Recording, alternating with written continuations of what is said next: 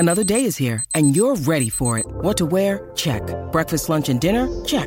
Planning for what's next and how to save for it? That's where Bank of America can help. For your financial to-dos, Bank of America has experts ready to help get you closer to your goals.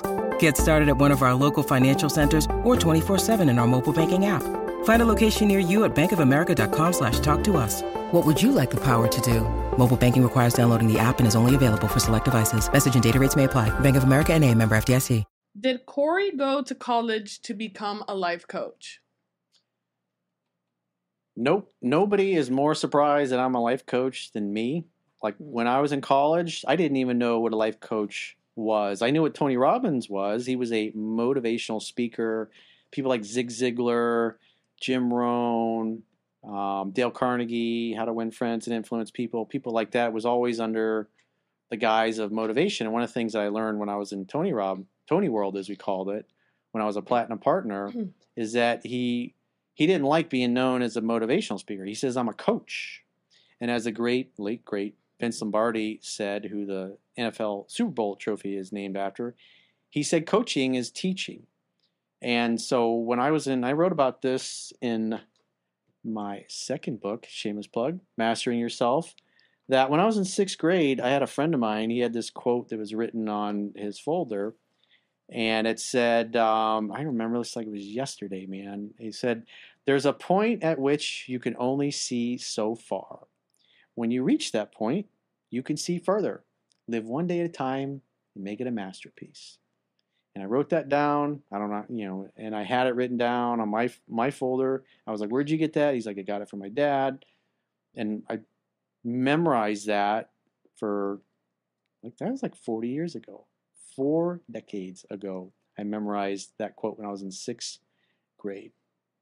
So that just started, I was like a hobby. It was, and over the years, I collected a lot of different quotes. And then when I got into my teenage years and my early 20s, I really started studying self-help, personal development, because I wanted to be more successful. And as I became more successful and I grew my business that I had in the real estate and mortgage industry, then I was trying to teach all these things to my sales agents and my mortgage brokers that worked for me. And so I was teaching them all the mindset things. And then obviously the stuff that I learned about relationships, because I had people working for me that were having problems with the girls they were dating. I had couples that worked for me that were having problems in their marriage. And they would come to me and ask for advice. And it's like, I would teach the stuff that I had learned that worked in my own life, and people would get the same results. And so I kind of always, I remember one time when, this is like when I was working with Jennifer in the 90s, I was working for a general contractor. There was something wrong with our printer.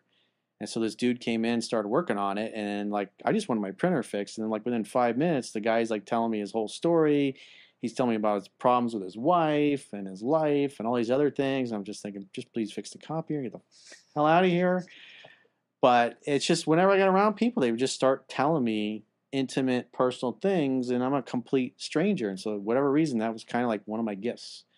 And so what started out as a hobby to help myself, and then later to help my employees, so they could, because if they were more productive and they closed more deals, they'd make more money, the company, and obviously myself and my partners would make more money. So it was good for everybody. And, I wrote about this extensively in Mastering Yourself. It's like I had a moment where I was, the market had completely changed in real estate. And I was thinking, if I'm going to stay in real estate, I got to do something completely different because the market's different. Then I thought, well, if I had to start all over, would I want to do real estate or would I want to do something else? And the first thing that popped in mind was mentoring and coaching and helping people. And that's what I decided to do. So it's kind of like my purpose chose me or found me. It all started with that quote that I memorized 4 decades ago on my friend, his folder. And so here I am 40 years later, I'm a life coach. But yet my background is engineering. I'm a builder. I could build anything I wanted to.